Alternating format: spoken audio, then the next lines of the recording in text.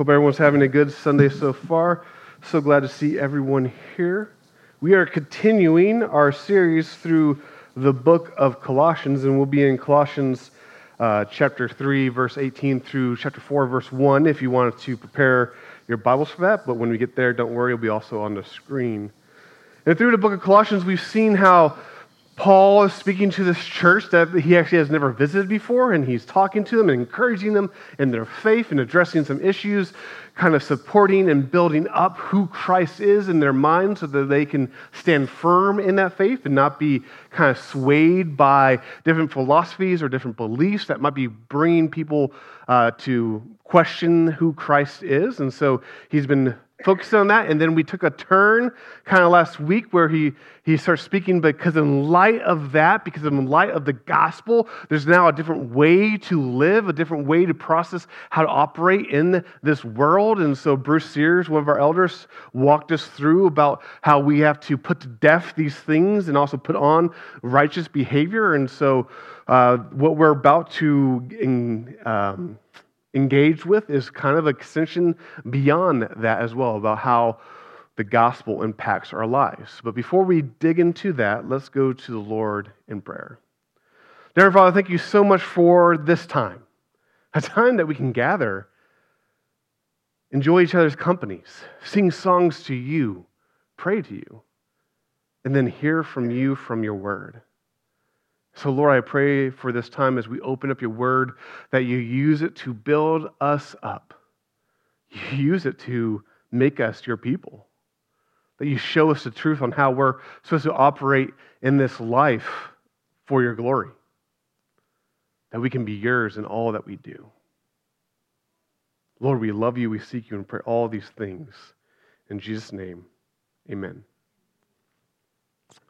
So when I was young, I think around the junior high kind of time, I was sent off to this program, these classes called Cotillion. If you guys are familiar with Cotillion, it's where they try to make rogue little boys prim and proper, right? So they send, like my parents wanted me to gain some manners or gain some ways in understanding how to relate to society. And so they made me go to this class where you had to wear a suit, you learned how to dance, you learned how to talk to people, you learned how to eat dinners and all this stuff. And I was a very shy child, and so my mom did this thinking, hey, if I gave my son some manners, some understanding of etiquette, then most likely he would feel more secure in going out into the world. Well, it didn't really help, but it's I don't think I'm any less socially awkward, but I do know how to do the waltz, so that's a plus. But in all fairness, I understand what my mom was trying to do, and I appreciate it. I can appreciate her intent because etiquette is important. Especially if you are a self-conscious individual like myself, you can worry about what you're supposed to do or how you're supposed to act in different situations, and you can really kind of beat yourself up. You walk in and say, is this what I'm supposed to do? Am I supposed to be doing this, or am I going to get in trouble? Maybe it's just me, but etiquette is important. Etiquette, this general rules for manners of how you behave and how you operate in society is important because it helps people relate to each other and know what's expected of them. And so it shouldn't surprise us that when we come to the Christian life, Paul starts talking, you might say, about Christian etiquette. Basically, now in light of Christ, now in light of the gospel, how do we live? How are you supposed to relate to one another? How are you supposed to act? How are you supposed to react? How are you supposed to speak? How are you supposed to love? And so he talks in terms about what is the proper behavior of a Christian. And last week, as I mentioned before, Bruce led us through about there is proper behavior for a Christian. There are things we're not supposed to engage in, and there's things we're supposed to have part of our lives. And now when we come to chapter 3, verse 18, we see a shift where Paul starts talking about how that etiquette for how a Christian behaves does not just stay personal, individual, but actually goes into the home and how we order and operate as Christians. It's funny that I actually just performed a wedding yesterday of a young man, Lane Paul, who goes here, and it was a great time. And sometimes people might think about God actually giving us rules and standards for the home, and they can question it, like, who is God to give us those standards? And it just reminds me of, I always usually start off a ceremony with a line similar to that the home is one of the only two institutions that God has given us, the other being the church. But it's the home that he gave us first, Christian marriage, the home. Well, if that's true, which I believe it is, that we see through the Bible, if God gave us this, then he has the right to tell us how it should be ordered. He has the right and the responsibility to tell us how it should be operated. And that is what we see in Colossians chapter 3, verse 18. And so if you have your Bibles, you can open it to Colossians 3, starting in verse 18. If not, it's going to be on the screen. And Paul starts talking like this. Wives, submit to your husbands, as is fitting in the Lord. Husbands, love your wives, and do not be harsh with them. Children, obey your parents in everything, for this pleases the Lord. Fathers, do not provoke your children, lest they become discouraged. Bondservants, obey in everything those who are your earthly masters, not by way of eye service as people pleasers, but with sincerity of heart, fearing the Lord. Whatever you do, work heartily, as for the Lord and not for men, knowing that from the Lord you will receive the inheritance as your reward. You are serving the Lord Christ. For the wrongdoer will be paid back for the wrong he has done, and there is no partiality. Masters, treat your bondservants justly and fairly, knowing that you also have a master in heaven. A God-ordered and God-centered home honors God. That's what we see here. That's when Paul lays out these rules or how we're supposed to relate to each other, we see this fact that when we order our home, order our relationships in a way that is given by God, in a way that is centered on God, it actually is pleasing to God. It honors God for being our master. It honors God for being our Lord. And not only is it good for him, or I should say it honors him, but it's good for us. For if the designer says it should be ordered like this, then we should follow that design. If God says it should be put together like this, we should follow those instructions because he knows what he's talking about. And so it brings us, it supports us, it enriches us, it blesses us when we follow how God has outlined how the family should operate. A God-ordered and God-centered home honors God. And that's what we see in this passage. So when we read this passage, the first thing we should note is that where it falls in the context of this passage. Sometimes we read our Bibles and we see those headings and we see like an abrupt break from what came right before than what is going on right here. And so if that's true, we can read and we read about how in everything we should do, we should serve the Lord, and then all of a sudden there's a harsh break and we see that heading that says rules for Christian households or something along those lines, and we think this is almost separate. But as I've already said, it's not. The context is, hey, we're living out the Christian life. There's things we don't do, there's things we do, and now there's actually things that we do in our family, in our home, in our households that bring glory to God. And that these instructions are just a natural continuation of what Paul was saying at the beginning of chapter 3. That in light of the gospel, we respond with all of who we are. And that's really important. Before we move on to what Paul is saying and how things should be ordered, we have to get this straight, that this all rests on the gospel. He is speaking to Christians who know who Jesus Christ is, know what he's done for them, knows that they were sinners and they were lost and they were destined to be away from God, dead and in hell, but Christ came and saved them. And because of that, this new life has permeated their being, and they're changed from the inside out, and they're transformed, and it affects how they act with people, it affects how they live life, and it affects now even how they operate as a family. And if we don't understand that first part, that it rests on the gospel, we turn this into a list of rules of do nots and do's that are separated from the person of Christ. And so we have to stand on that truth that all that comes after is in light of who he is. That if you proclaim Christ as your Savior, if you are changed and transformed by his Spirit working in you, we live by the word, and now we are changed by him to operate as he leads us to operate.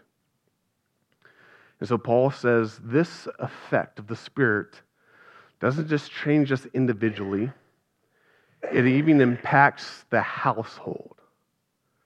During the time that Paul is writing, the household was recognized as that basic unit of society.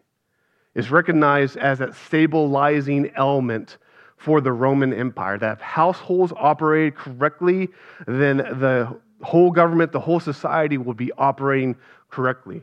And because of that, there were many people, secular people, who would write lists of rules for households, how households should be managed. And so now Paul comes and he kind of uses that same idea, but says, but we're different because we stand in Christ. And so why the rules that they might have given as a secular society to do this or to do that, he says, in light of Christ, we operate as Christ would have us operate with each other. And this is so important because we know the truth of that even today, about how the home, the household is so important. We can look at society at large and we can see what happens when the household is neglected and what happens when households fracture in the facts of society. And that the society as a whole benefits from when households are doing well or operating as they should be and held together. And that's true with the gospel, that when the gospel enters a household and the household is held together by the gospel, that the home becomes a force for the gospel in its community. As families are reaching out and people see the effect of the gospel on us in our lives, and extending beyond that to our neighbors in our workplaces. But there's also something deeper going on there for a Christian when the household is that in the home, you have the closest, most familiar relationships you probably ever have. And if you're Christians, if you follow Christ, shouldn't it be that those relationships are where the reality of our faith are manifested the most? As we are eating together, living together, playing together, doing all that happens in a household as believers, shouldn't that be where the reality of our faith and how we live is shown to one another? And that there should be a marked difference between a loving Christian household than some other household that's not based on the truth of the gospel? Because we know a God-ordered and God-centered home honors God. And it benefits us as well. So Paul, knowing this, being convinced of this, is speaking this truth to the Christians in Colossia, and he wants them to understand how the house should be ordered, the home should be conducted. And so he says, hey, these are some specific, I can't even say it now, commands for relationships and how we relate together. And when you read this, you see actually there's a hierarchy being placed in these relationships. There's mutual accountability, but there's different responsibility, and there's kind of three pairings that he puts forward from wives and husbands and children and fathers and bondservants and masters. But all three of these are kind of held together by this idea that some people lead and some people submit. And some people willingly know that my place in this order is to listen to commands and to follow and to operate as I'm told. And some people place in this is actually to lead and to lead. But all of it is done under the gospel. All of it is done as brothers and sisters in Christ. And so it's all tied together as this understanding that there's this hierarchy in all these relationships, which kind of rubs us the wrong way a little bit because we're Americans. We're independent. We don't like to take orders. We don't like to submit. Which kind of brings us to that first order or command that Paul says is how we are supposed to order our relationships. And Paul starts with the husband and wife relationships. And if he doesn't say something that is the most unpopular thing nowadays to say, I don't know what is. But simply he says, wives, submit to your husbands as is fitting in the Lord. And we read that. And if we are in the society at all, we almost want to defend it. We almost want to say, well, he's not talking about that. Oh, he's not talking about that. But no, he says it simply. And if we're confused about that, we can read in Ephesians chapter 5 and chapter 6, which is a much extended version of this exact same command. They marry each other and parallel each other exactly. And so people say this is like a countercultural command nowadays because people don't want to submit. They think this is not how life should be, that we are proud, as I said, proud people who don't like to take orders or commands or hints or instructions, and we want to be our own people. But the whole idea of submission is ingrained within the Christian faith because submission is about how we come to the Lord. Submission is how we understand that we are not enough. Submission is understanding that we don't have it all together, that we don't know everything. And so at the very least, we have to understand that we submit to God and then we submit to His Word and we listen to what He has to say and how He leads us. And that we're reminded again that God opposes the proud but gives grace to the humble. And so this whole idea that of submission is going to be running through these three pairings, we have to get through our minds that submission's not a bad thing. Submission's not saying that you're less than. But it is saying that how things are ordered, sometimes you listen to instruction and follow how they are instructing you to go because that is how God reveals it in His Word. But you know what's funny about, we read this and we're like, man, how could Paul say that to wives without realizing that back then this is also a countercultural thing? Because Paul was actually speaking to wives. Because back then, wives in the households at large were actually not really treated as citizens. They were more like property of their husbands, and so they weren't really upheld with honor. But yet here comes Paul, understanding the Christian dynamic, the Judeo-Christian ethic of God created man and woman equal in dignity and equal in worth. And so now when he's talking to Christian households, he says, wives, you have a responsibility in this household. And that is to support what is happening in this household. That is to be, as Genesis kind of 2 points us to, how the woman was designed to be that ally for her husband so that they can fight the good fight of the faith. And so he's laying this out. And that we know from the rest of the Bible that the Bible is actually really pro-women. Again and again, we can almost defend how the Bible upholds the dignity of women again and again, how they're mentioned better than the men in almost all cases, where we see these women upheld with honor and dignity, how we even see one listed among the judges in the book of Judges, and how we see God knows that they're equal, how they play key roles, do noble actions, how they're even listed in the lineage of Jesus himself, how they were some of the first followers of Jesus, how they were some of the first evangelists for Jesus, and so on. And so I feel like we can stop having to defend the Bible. We know it gives honor and dignity to the woman, and so now we have to address what this command is. Wives, submit to your husbands as is fitting in the Lord. So what does it mean to submit? Well, let's start with what it doesn't mean first. It doesn't mean all women submit to all men. Again, the context of this command. In the household, husband and wife, that's how it relates. It doesn't place women all of a sudden below all men. It's saying husband and wife. This is how it works. It doesn't mean that the wife, needs to be passive and not have opinions. That's not what it's saying. You're supposed to be an active helper, an active support in this. It doesn't mean there's less value or capability in the wife than her husband. That's not true. If you want a case study, just look at my life. My wife is much more capable than me. That's why she talks to people on the phone and I don't. It just doesn't give ground for accept any form of abuse, that somehow because wives are supposed to submit to husbands, you allow abuse to happen. No, that's not what it's saying. It doesn't mean that husbands get to throw this verse in the face of their wives. No, it's a command to the wife, not to the husband. That this is a responsibility, Paul speaking to the wife, and so the husband shouldn't use this as something to wield, but rather it's what the wife should yield to. So that's not what it means. But what does it mean then?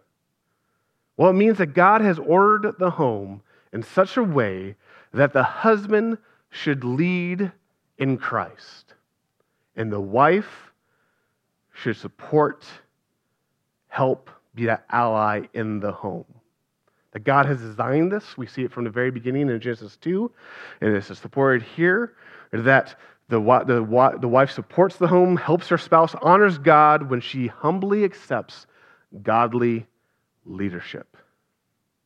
Because as I said, the wife is called to do this as is fitting in the Lord. Which could be a caveat for every single command that we're about to see. All of this is done with the idea that we do all of these things as is fitting in the Lord, that God has ordered relationships in such a way that they honor each other, they work well and better, and they allow the family to prosper, and that's all as fitting in the Lord, that the Lord designed it this way, and we pay attention and operate as He has directed us. And so after he tells the wife this command, Paul turns his attention to the husband and says, you're supposed to love your wife and not be harsh with them. We can see this, and I think the world at large, and maybe even ourselves, we see this command and we almost think it's the easier command. We think it's the privileged command. We think, all they're supposed to do is love them and not be harsh with them.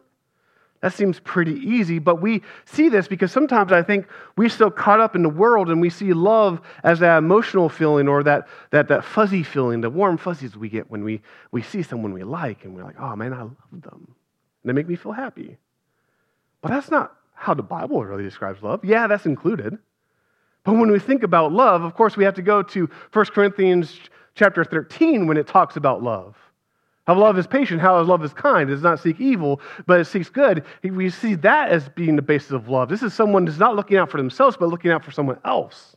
And so that undergirds this whole command to love. Not only that, but when we read this, we're reading it in light of the gospel. And therefore, when we see love, we see it as the standard of Jesus. How Jesus said, greater love has no one than this, that I lay down my life for my friends. And so when we understand love as a Christian, it's not just a warm, fuzzy feeling, a romantic kind of sense. No, it's a sacrificial call to love someone and more than yourself. It's a sacrificial call to put their interests before your own. It's a sacrificial call to make sure they're taken care of before you're taken care of. And so that is what Paul is calling for the husbands, that in light of the gospel, you now love your wives greater than yourselves. That in light of the gospel, you now love your wives sacrificially, making sure they're taken care of before yourself. In light of the gospel, you're not harsh with them because you should seek their well-being. That is what the husband is called. That he gets maybe some leadership in the family, but it is a servant leadership. It's not the leadership of people outside the church that think leadership means they get more accolades or get more power or get more good stuff. It's a leadership where someone serves and makes sure people are taken care of. And the husbands are given the responsibility of take care of your wives so they're not lacking. They're led to know who Christ is and walk in his ways. Do nothing for yourself, but rather care for them. Don't be harsh with them because you're supposed to love them. As I said, this whole dynamic goes back to Genesis 2, where God created the first human, Adam. And then out of Adam, he created woman. And Adam saw woman and said, whoa, woman. And he knew they were made for each other. And God said this was supposed to be a helper. We see that term helper and we're like, oh, that's something less. No, the Holy Spirit's called a helper. God himself is called a helper. This is an ally in the fight. That God knew that he was setting Adam and Eve in the garden and the enemy would come and he needed someone to watch his back. And so he gave him Eve to watch his back. And that is the image we get of husband and wife. And we just understand that. I mean, we understand that in any kind of relationship, any kind of dynamic, there has to be some leader and someone who follows the lead. When I learned how to waltz, someone had to lead the waltz, or you're stepping on each other's toes.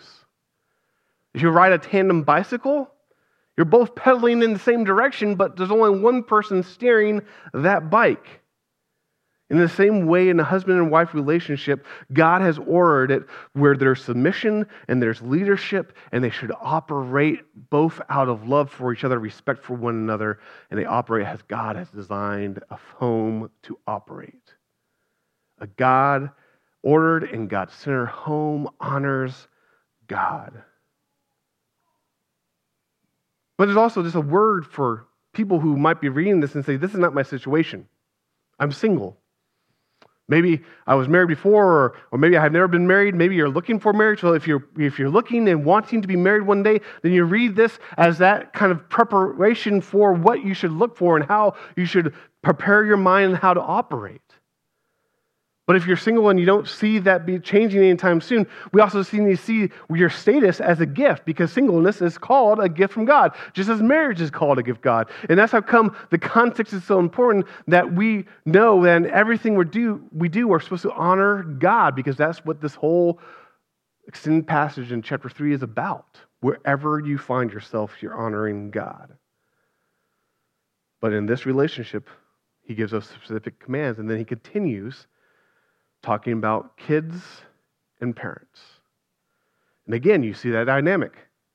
This dynamic we probably don't question as much as husband and wife, but children are supposed to obey in everything. Again, that's hitting a submission theme. And it might not be popular, but we understand that kids are supposed to listen to the parents. They're trained in instruction. They mature as they listen to the parents and are guided in a right way, but there are thought processes that are floating out there that really don't highlight that and try to undermine that. I mean, if you watch any kids programs lately, which if you have kids, which I do, you watch too many of them, you understand there is this pervasive philosophy of trying to remove the authority of parents. And I'm not a conspiracy theorist by any means, but you just have to listen to some songs that are sung, and you're like, wow, this is insane. My daughter has a little Elsa doll from Frozen, right, that sings Let It Go all the time. If you press that button, which she does all the time. And I was listening to a sermon a couple of weeks ago, and they pointed out to some of those lyrics, and I could just listen to what this little girl is belting out and what my daughter is singing along to. It's time to see what I can do, to test the limits and break through. No right, no wrong, no rules for me, I'm free. Really? Is that how we want people to operate in this life? Is that what I want my daughter to live by? And Paul is coming and says, no, in Christ, children, obey your parent, because they're supposed to be leading you and training you in the Lord. They're supposed to be guiding you and loving you and giving you what you need to mature as a good follower of Christ. And I love it because we can just see this when we go back to that parallel passage in Ephesians 6:4, it says, fathers, do not provoke your children to anger, but bring them up in discipline and instruction of the Lord, giving us that further insight that we do this. It says, fathers, but we can just say, parents do this. We instruct their kids. Why? So that they're brought up in the instruction of the Lord, that they know who God is and they can respond to Him and know how they're supposed to live in this life. Children are supposed to follow, and then parents are supposed to train them with love and train them to be who God wants them to be. That one of the most, maybe the most important thing a parent will ever do is raise kids for the glory of Christ. And when you chalk it up, when you're standing at the end of your time and you're thinking about all your life, and you can look back upon your kids and said, I did my best. I modeled well, I served well, I loved well, I taught them who Christ was, and we leave, whether they stand in Christ or not, to God. But we say, I did my best. Maybe the most impactful thing we could do for society or for the church is actually to raise our kids in the ways of God. I'm really privileged to stand as a long lineage of people who followed Christ. On my shelf in my book, I have Bibles from family members, from great-grandparents that I can pull down and see this was a Bible gifted to them, maybe not the original Bible, but they held it in their hands. And so I can have this long lineage of faith that I can look back on and say, I am privileged in that. And so whether you stand in that line or not, if you're the first Christian in your family or you stand from a long lineage, you can say, I am given this duty as a parent to lead my kids in the ways of God for the glory of God. And that kids are called to listen to their parents and be trained to understand how to follow, trained so they can follow who God is and know who God is through them. And a word for people who might not have kids. That reality can be heartbreaking for so many, and so we can read this and say, well, that's not me, or maybe you're just waiting and still expecting, and so you can read this as ways to be encouraged to order your life in the future. But everyone can read this and see the fact that we're all called to help with the ordering of family, and that with people without kids can be encouraged to find younger people to help spiritually mentor them and take a place sometimes if they don't have a parent of the faith. But in all what you do, whatever your family's situation, we're still called to honor the God. We're still called to follow and give glory to Him in all that we do, because we know a God-ordered and God-centered home honors God. Then finally, Paul gets to servants or bondservants and masters. So households were much bigger then than there are now. And so households would not only include your biological relatives, but they would also include your servants. And this word bondservants has this kind of big range. Some translations say slaves, some say bondservants, some say servants, and it's just the same word, doulos, because there's all that could be possible. These could be people who willingly sold themselves into servitude because they had financial problems. These could be people who were taken captive in a war and sold into some kind of servitude. These could be people with more freedom or less freedom. And so there's this huge range there in this word. And some people say that during this time, about 1/3 of the Roman population would have fallen into this broad category of bondservant. Someone you're working for someone else because they're taking care of you, because they legally might even own you as property. But then all of a sudden, in this really common relational context, being served and being a servant, Christ's economy comes into it and changes it. That those roles might not change, but now how you relate to each other changes because you're both brothers and sisters in Christ. And so now how you love each other and how you treat each other should change. Should change. And when we read this, it's easy for us to make the application. I think it's a good application that how we apply it nowadays is more along the lines of that employee and employer. That these are people who have authority for income over someone, and those people who work for someone else. So the servant, the bondservant, is called to work for their master, not as if they're just working for the master. They're called to work for their master as if they're working for God Himself, as they're working for Christ Himself. I love how he goes into detail, because you can imagine these people who say, oh, you don't know my boss. How am I supposed to work for that person as if I'm working for Christ?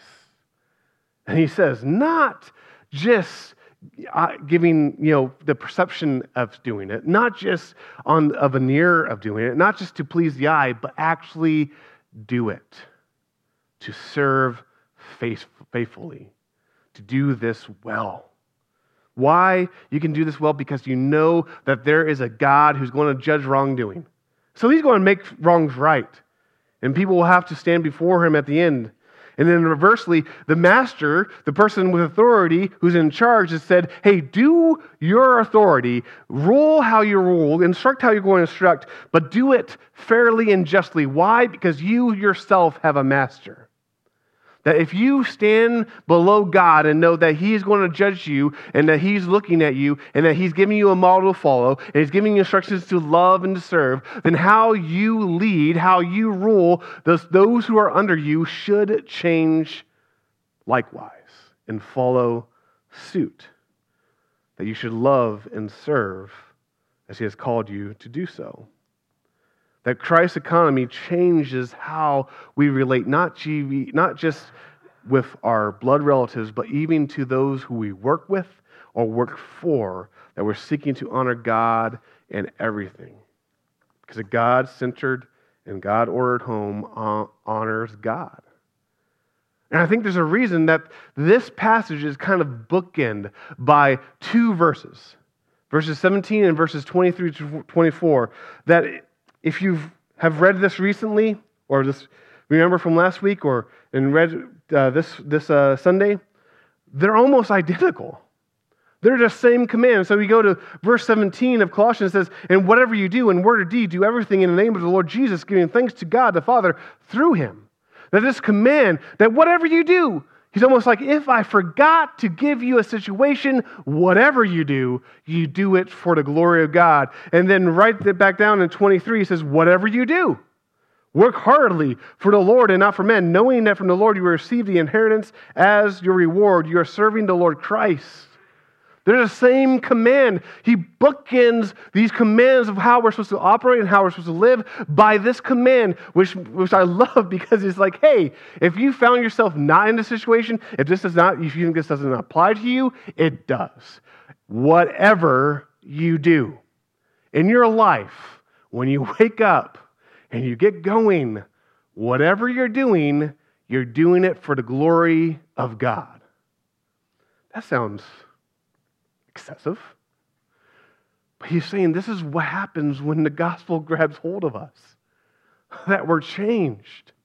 And we want this change to impact every area of our life. We want the gospel to be shining through, the truth and the love of God shining through in whatever we do. That we realize what we're going through on a day-to-day basis is bigger and grander, has more meaning and purpose, and is everlasting more than what we see. That we're actually living for God, and it makes a difference. That whatever you do it for the glory of our Lord. Even how we operate in our life, in our homes. So what do we say from this? I think applications for if you're a husband and wife, or you're a child, or you're a parent, if you're working for someone, or you have people working for you, they're there, right? You can pull how we're supposed to operate, and honor Him. But in all these things, and whatever we do, we focus on Christ and say, I'm living for Him. I'm following Him. I want to be as He has called us to be, that God calls all of us. The biggest deception, I think, in modern thinking is that God calls your spiritual self, or God calls a little chunk of you here and there. No, the Bible makes it clear that when God calls you to Him, He calls all of you. He calls your work life, your family life, your personal life, your public life. He calls all of you to follow, because He has saved all of you through Jesus Christ. And because of that, we order our lives to give glory to God. We order our families to give glory to God. I just want to end with a small little prayer from a book called The Valley of Vision. It's a collection of prayers from the Puritans. And there's a prayer there about the godly family life. And so I just want to end this, and I want us to pray this truth together. It says, sanctify and prosper my domestic devotion, instruction, discipline, example, that my house may be a nursery for heaven, my church the garden of the Lord, enriched with tresses of righteousness of your planting for your glory. Shouldn't we all be praying this? That may my home, my house be a nursery for heaven? That as we operate as Christians on this mortal plane, how we organize our home, we give glory to God in all things. Let's pray. Dear Heavenly Father, thank you for your word, that we can see it, read it, understand it, know what we've been called to, that we can do all things in light of the gospel, that you have saved us and called us to yourself. That when you call us not to stay as we were, but to follow you, to be changed from the inside out as your word, as your spirit works on us. So Lord, I pray for all of us here, wherever we find ourselves in life, if we're in one of these categories addressed, or in a different situation, that we can do all things to the glory of you. That we can live all things as if we're doing them, serving your Son. Lord, we love you. We ask that you continue to work in us. Show us where we need to be corrected. Show us where we have done well. Encourage us. Motivate us. Pull us ever so more gently to you. We pray all these things in Jesus' name. Amen. Amen. Let's all stand together.